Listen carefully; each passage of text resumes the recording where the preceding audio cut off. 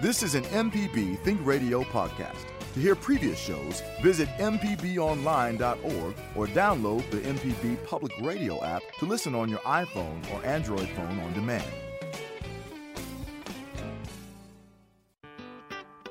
Ooh, Melba, here come the cone man, and you know he keeps some good vegetables. Ooh, let me call him. Dorada! Ooh, Country, come on, here you go. I gotta get some more for tonight. Oh, some corn and some Y'all got snippy. some collard greens? No? Blueberry, I'm gonna get some blueberry. The green banana, I don't know about all that. I'm gonna make some. Well, maybe. Okay. Yeah, mustard green. Good morning and welcome to Deep South Dining. Carol, how are you this morning? Well, how could I not be great hearing that music from Java? Thank you, Java. That's right. Very Good cool. stuff there. Very cool. How are you, Mal? I am well, thank you. It's been a fun week and an interesting weekend. I took a little drive up to northeast Mississippi, took in Oxford, Boonville, Corinth, up to Pickwick Lake, over into the Tennessee side of the border, had some catfish at the Catfish Hotel. Got a caramel cake in New Albany, which, you know, in New Albany, there are two caramel cakes that are rivals. There's Sugaree's, and then there is West Side Barbecue. And there are people who get their caramel cakes from West Side Barbecue and people who get their caramel cakes from Sugaree's. I have long been a Sugaree's patron. But on this road trip, I stopped at West Side out of curiosity, got a caramel cake, and took it to Boonville, and it was mighty fine. I will not say which I'll prefer. I'll just say that Mississippi has two great caramel cake makers in the New Albany, Mississippi area. And if you have a favorite, call us and tell us about it. What about you, Carol? Well, Mal, first of all, let me say that sounds like a quarantine jailbreak.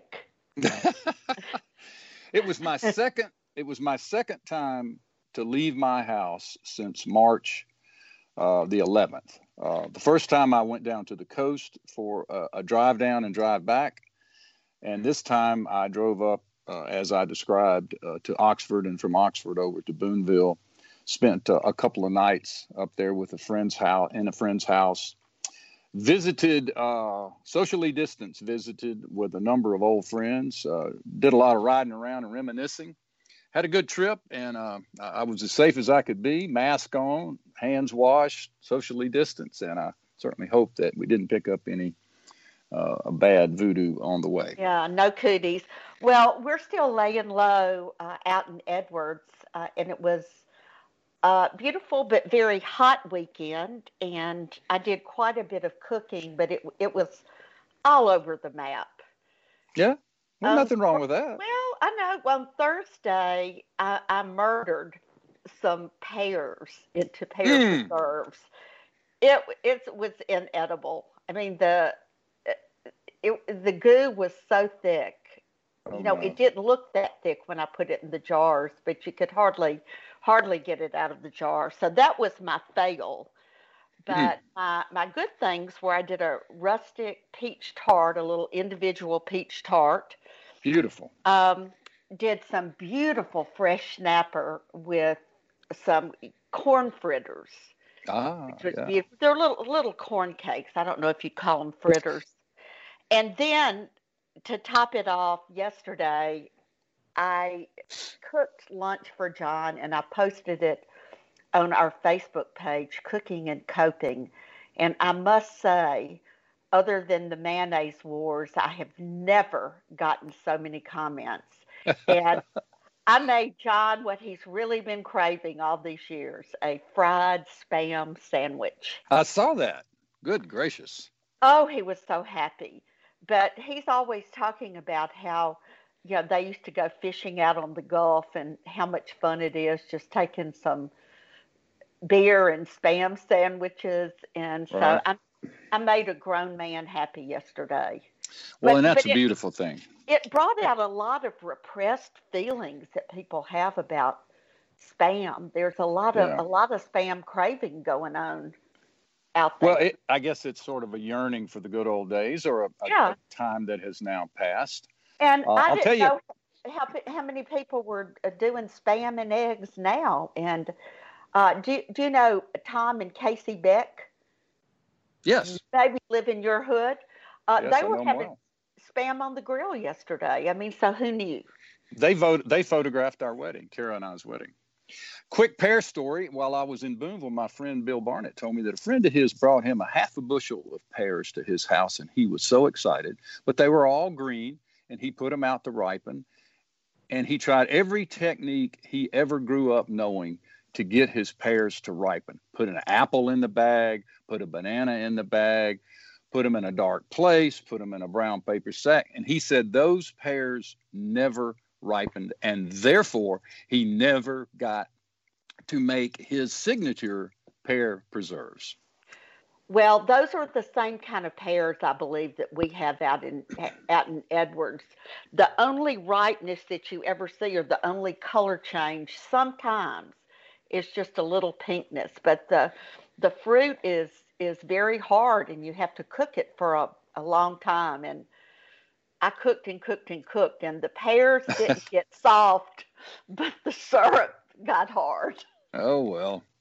All right, we got a caller. Stafford Sheridan is on the phone. Stafford is one of our regular featured callers. Stafford is known for his service station food critiques and his blog. What's going on, Stafford? You know, I am the man on the street. Yes, you are. So today, well, first of all, tell us how your review of gas station eateries is going in the pandemic. Well, you know, we didn't do any for a while, but believe it or not, I just released episode 60. And wow! It was it was off a recommendation from when I was on the show last time. It was King Chicken in Tupelo, and I gave it the highest rating I've given anything so far. So your listeners have great taste. Okay, and say again, it's Cane Chicken or King? King. Just like an King Chicken. King Chicken. It's all right, the king Stafford. of fried chicken. That's right. Stafford, tell us about the legendary Mississippi culinary sauce, the Hoover sauce from Louise, Mississippi. So, you know, I drove down to Louise. Actually, we were going to do some filming with those guys down there. And, of course, we all know the sad news that Mr. Hoover Lee passed away a couple of weeks ago.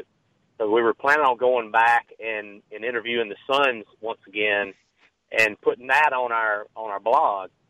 But they got this incredible Asian American story.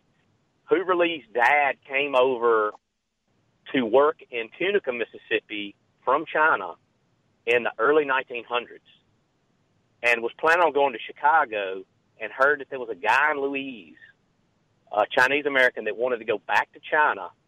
And he went and took the store over in Louise in 1917, and that family's owned it ever since.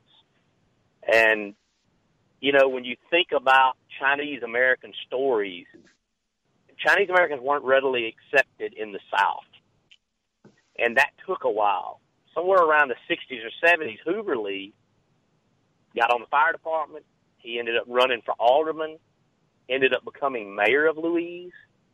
And during that time, when he would go to these fire department barbecues, he would bring this sauce. And everybody started asking for Hoover's sauce. And so he started making it, selling it in the store. And today they sell it nationwide. So it's a great American success story.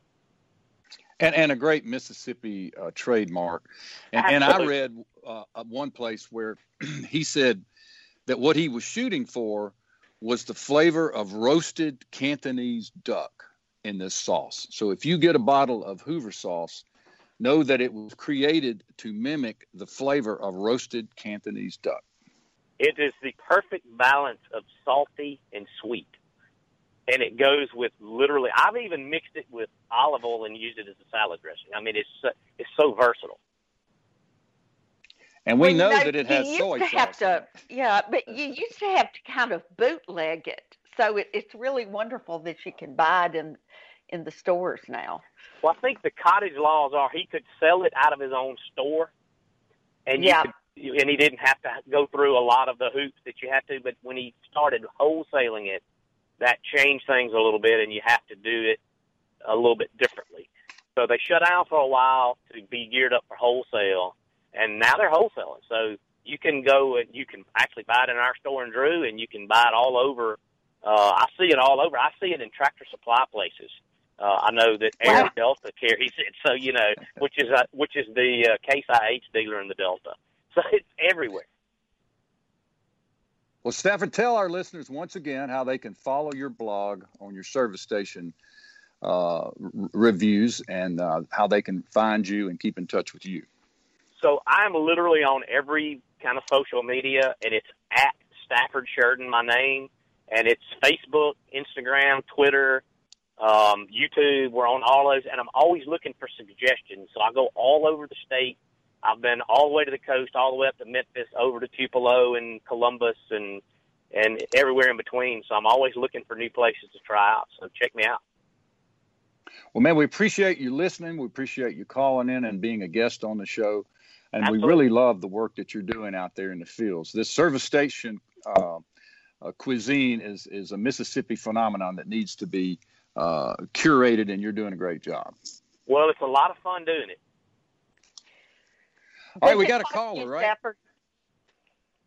We got a caller. Is it Janice, Java? I think it's Becky. Becky. Hello, Becky.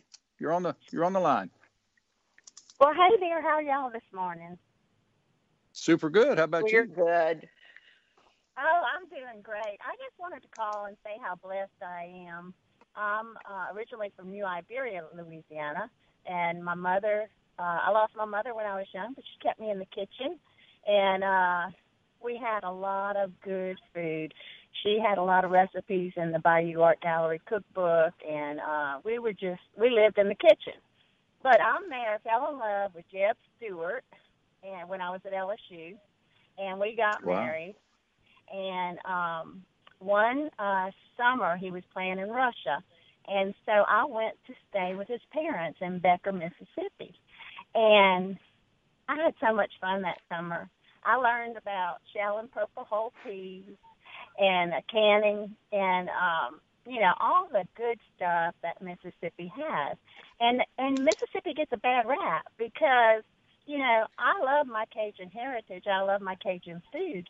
But I didn't have any chicken and dumplings or piccalilli or caramel cake growing up. And those are the things that, you can't beat it.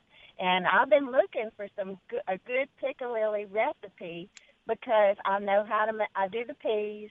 I do the cornbread like she showed me in the black iron skillet. I melt my butter first, and then I get my sunflower cornmeal, and I do it the old way like Jeb's mother showed me.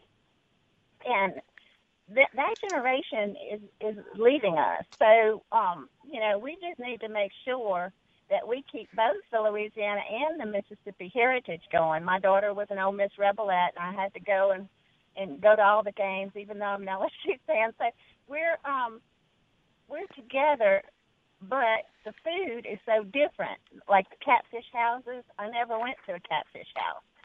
I never grew up drinking sweet tea.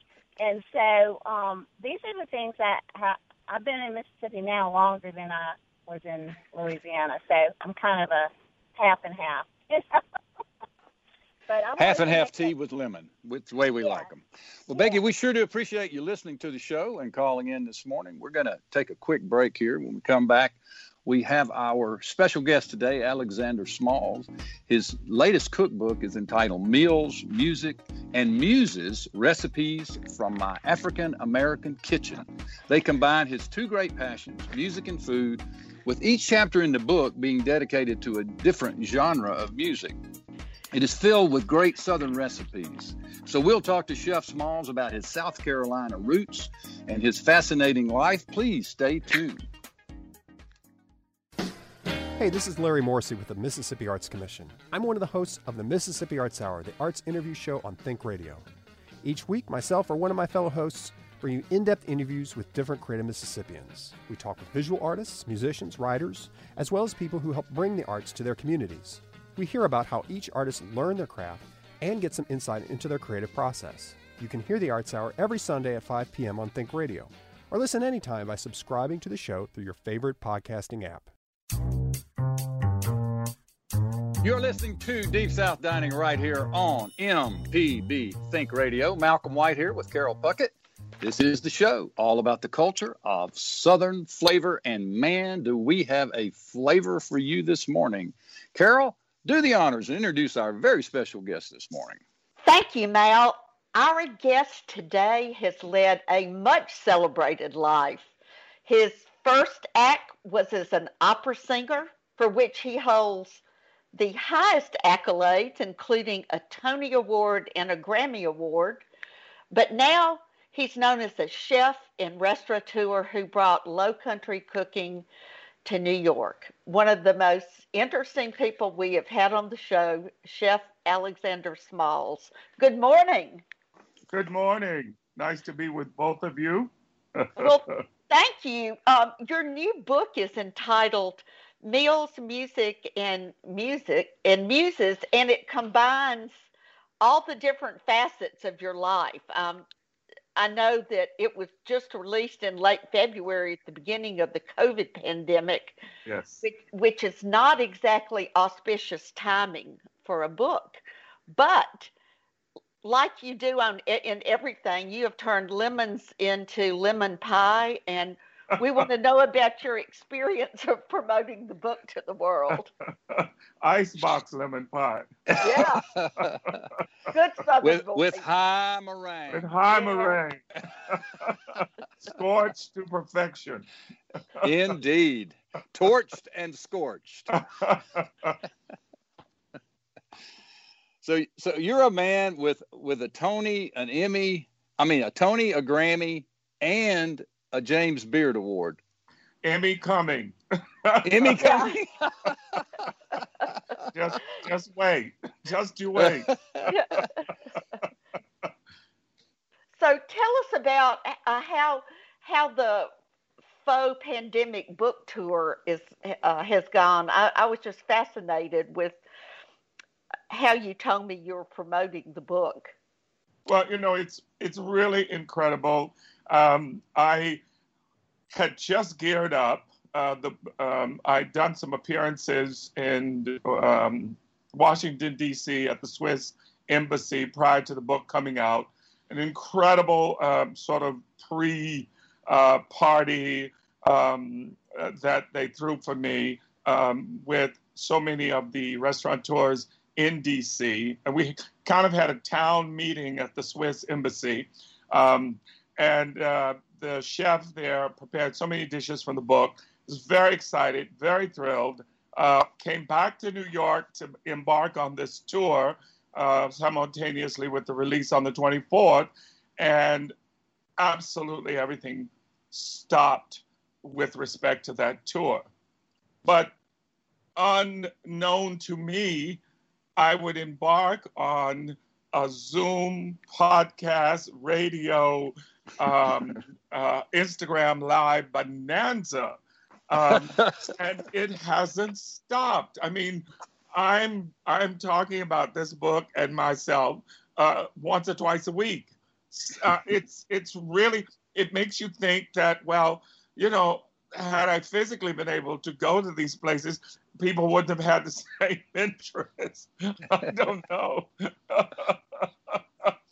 But it's exciting. That's great. See, you've pivoted.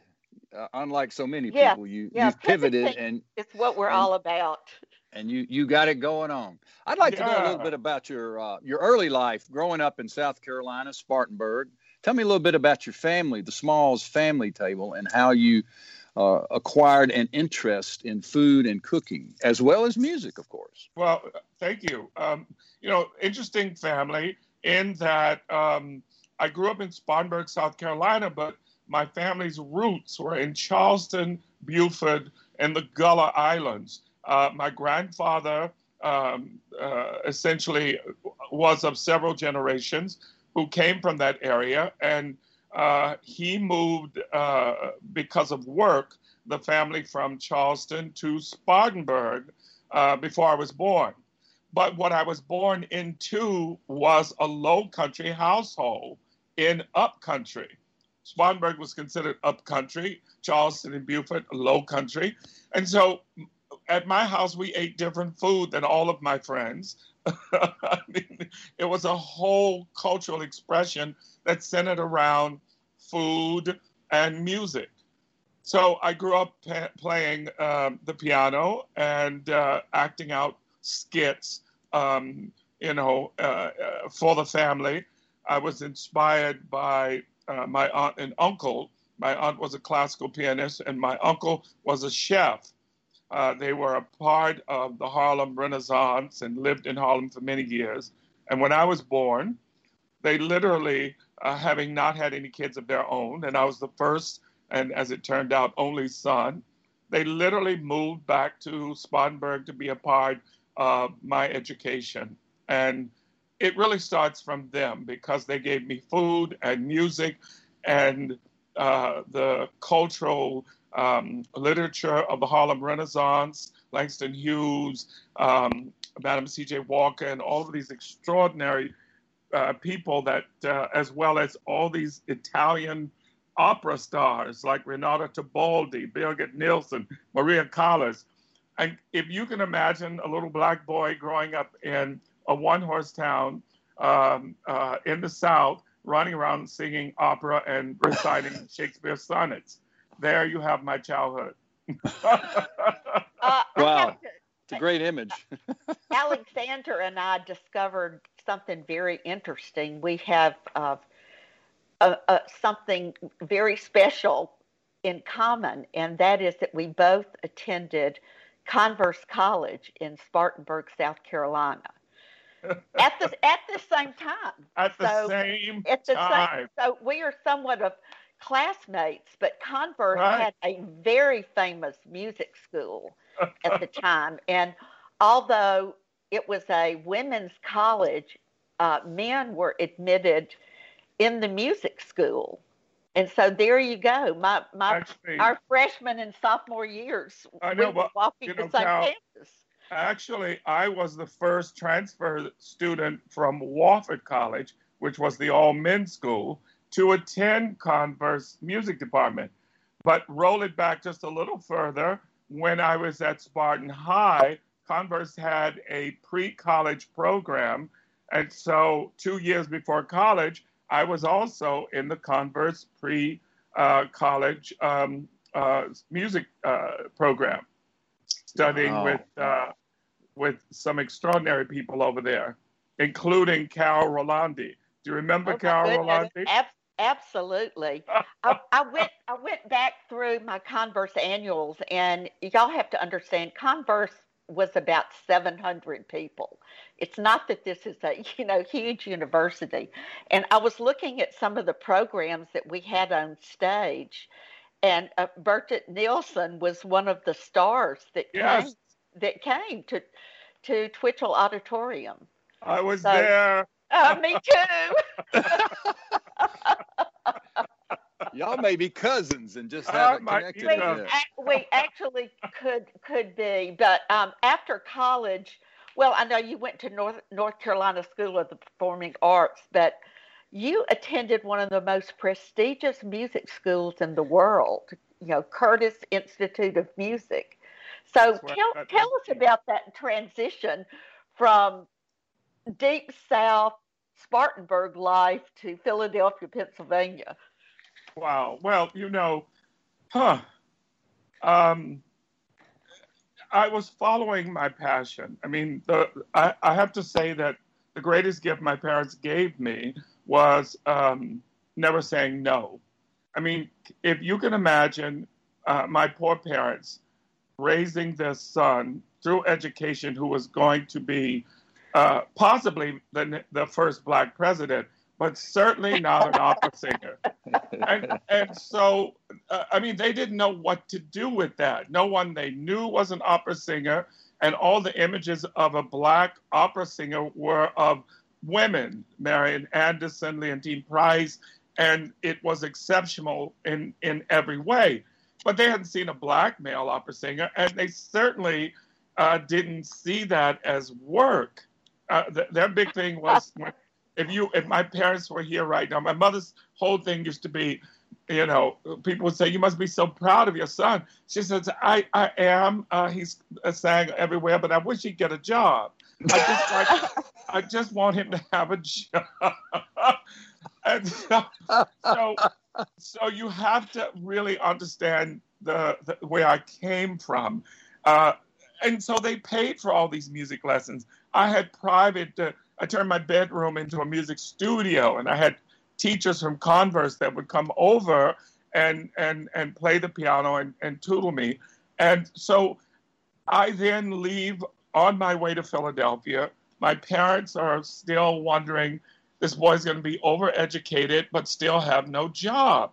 And, I got to Philadelphia, and it was such an extraordinary transition, not just with respect to geography, but also the intensity of city living. There I was, a little boy from the South who had managed to get himself an apartment and a piano, because Curtis gives you a piano, a baby grand piano for your. Wow. If your apartment is big enough for it to get in. I mean, I've been known to sleep under pianos when there wasn't enough room. So, I mean, I was like Mary Tyler Moore, if you know what I mean. There I was, city life, in a high rise with a view. Wow. It was tremendous. And it really started the cultivation of the cultural part of classical music and sort of the sophistication that went with it. Curtis thought that musicians were not cultured.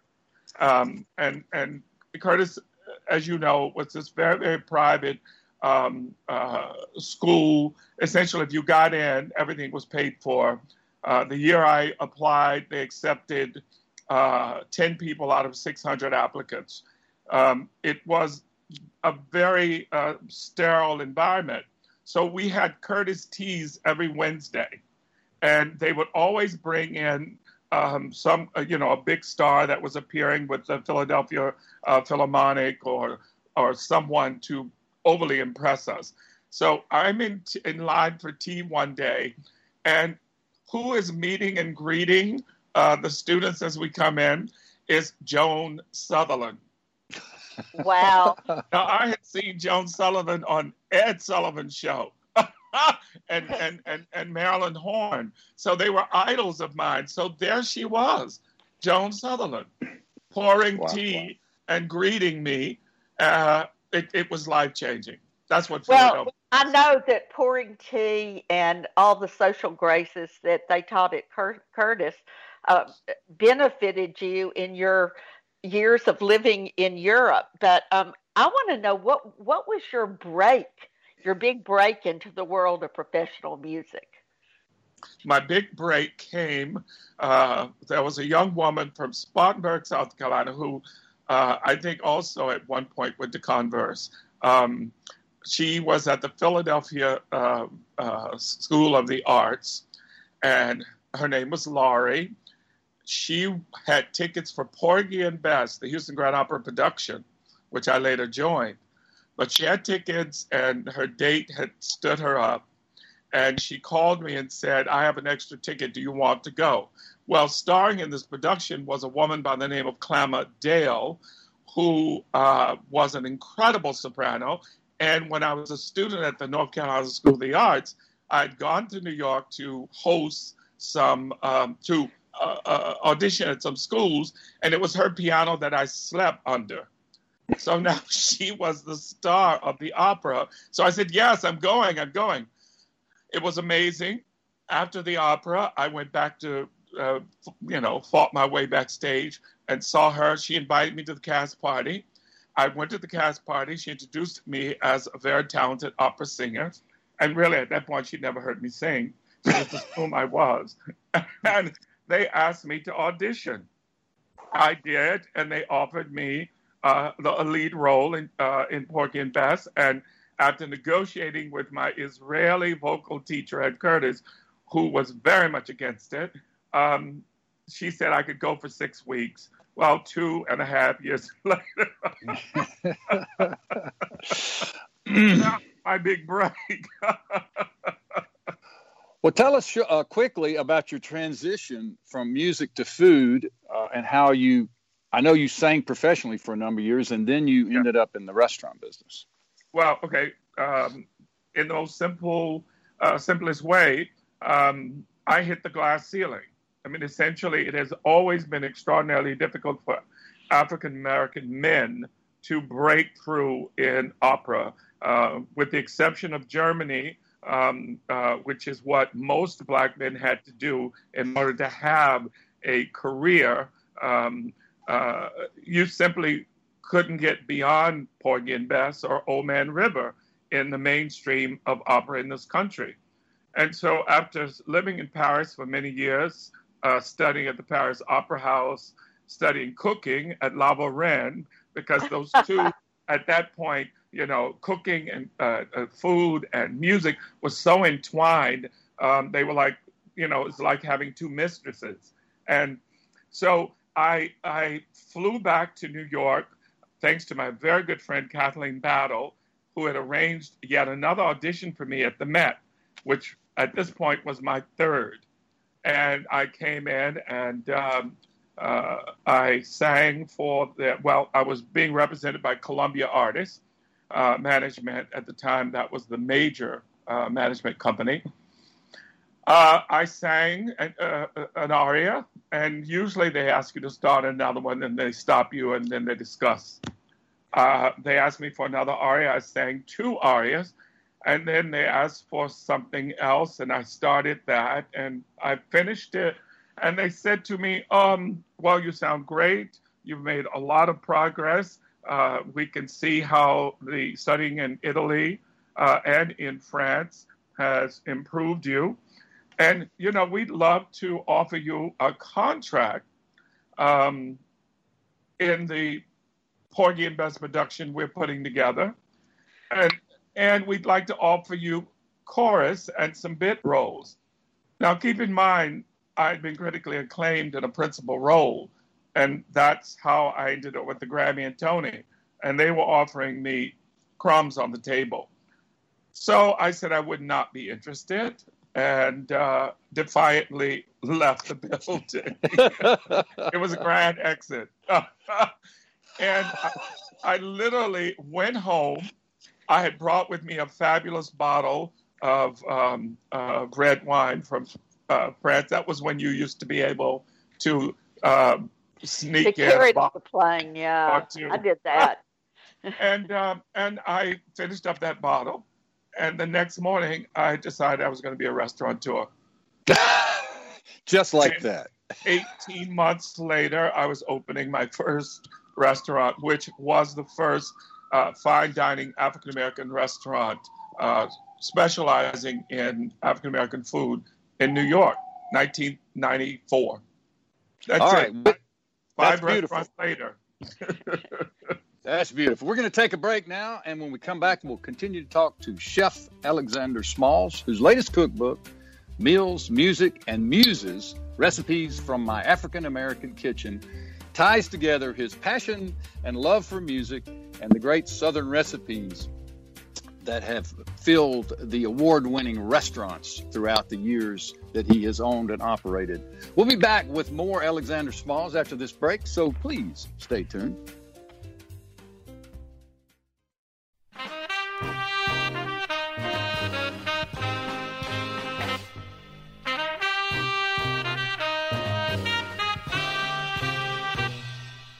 You're listening to the sophisticated Deep South Dining right here on MPB Think Radio.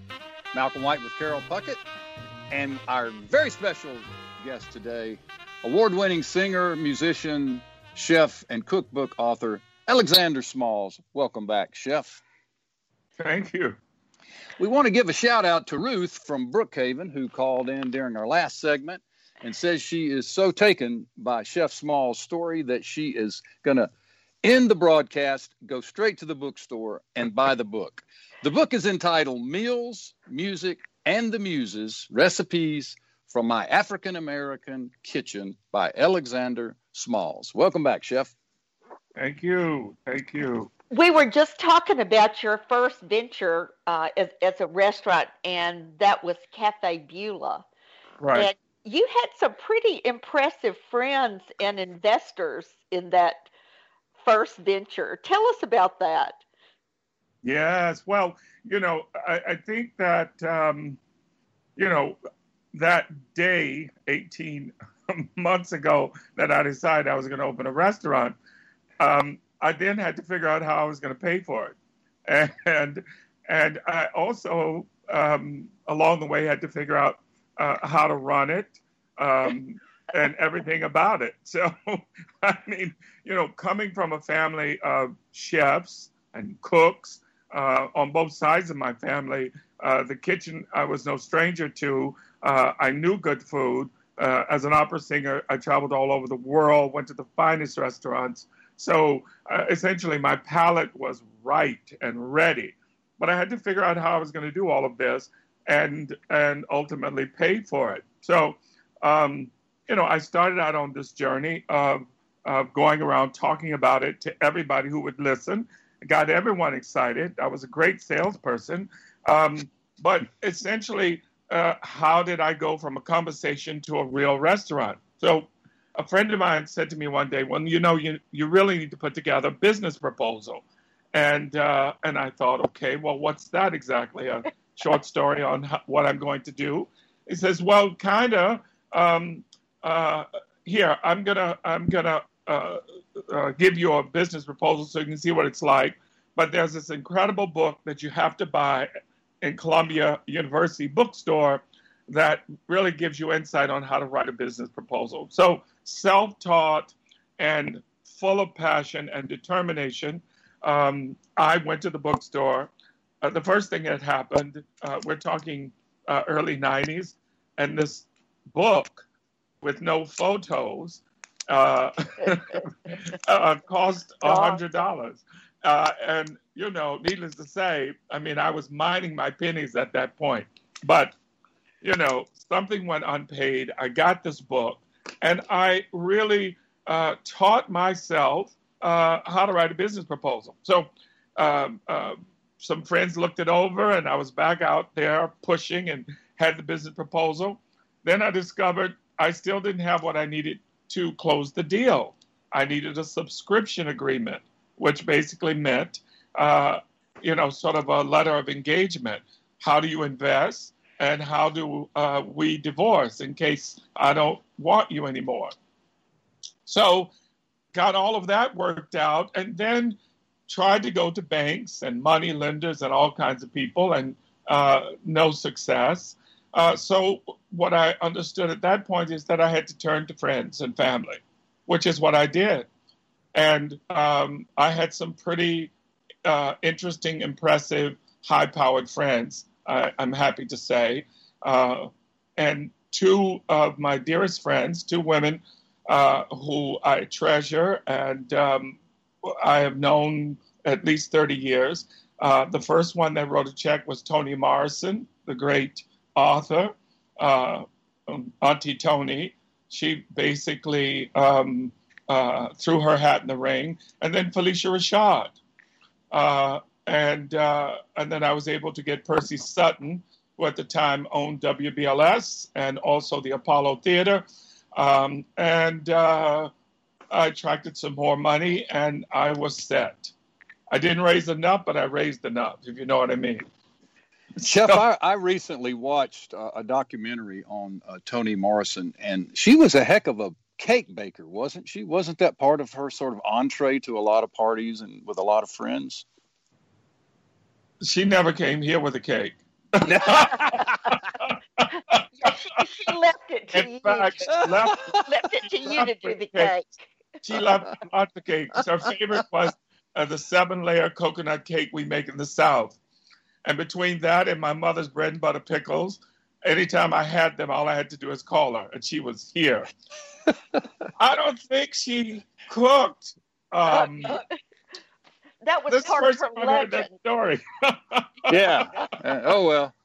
Well, through the years, you've owned several restaurants. I know that the Cecil was actually named by Esquire magazine as best new restaurant in America. That was in 2004 2014, I believe. Yep. But one thing I really wanted to ask you about the Cecil is, what does it mean to be an Afro-Asian American restaurant?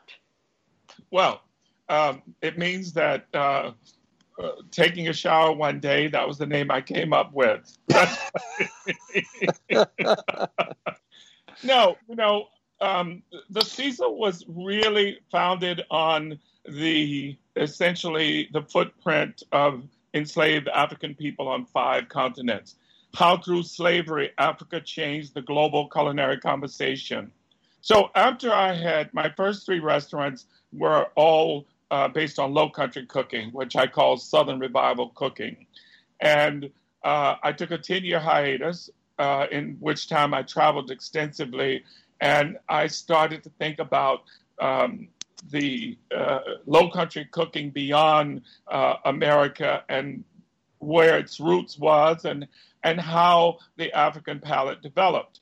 And so when Dick Parsons Dick Parsons, the ex-chairman of Citibank and also the CEO of Time Warner, when we decided that we were going to do something in the Harlem community, reopen Minton's and the Cecil, I wanted a bigger conversation about African-American food, the food of the African diaspora. So I set out to research essentially using the route of the slave trade to basically garner the footprint of Africans on 5 continents.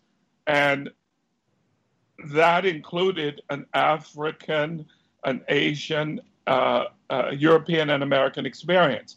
So that's how I came up with the name Afro-Asian American Cooking, to inform and influence and identify what the food was about at the Cecil. Well, I know that this is like being asked to choose your favorite child, but which of those restaurants, which would you say was closest to your heart? Wow. Well, I mean, I would have to say, if I had to choose, the first and last. I certainly couldn't pick one. But the first, Café Bulow, really essentially laid the foundation and rescued me, from an uphill battle in classical music. And the Cecil, because essentially it was the fullness of a life's work. It was sort of the jewel in the crown, because I was able to not only tell the story of low country cooking, of Southern cooking, I was able to tell the world where it came from and how those endangered people influenced the world culturally and culinarily. Well, we've talked, we really haven't talked about the book itself, and it is such a beautiful book, and it's organized, the chapters are like jazz, spiritual, gospel.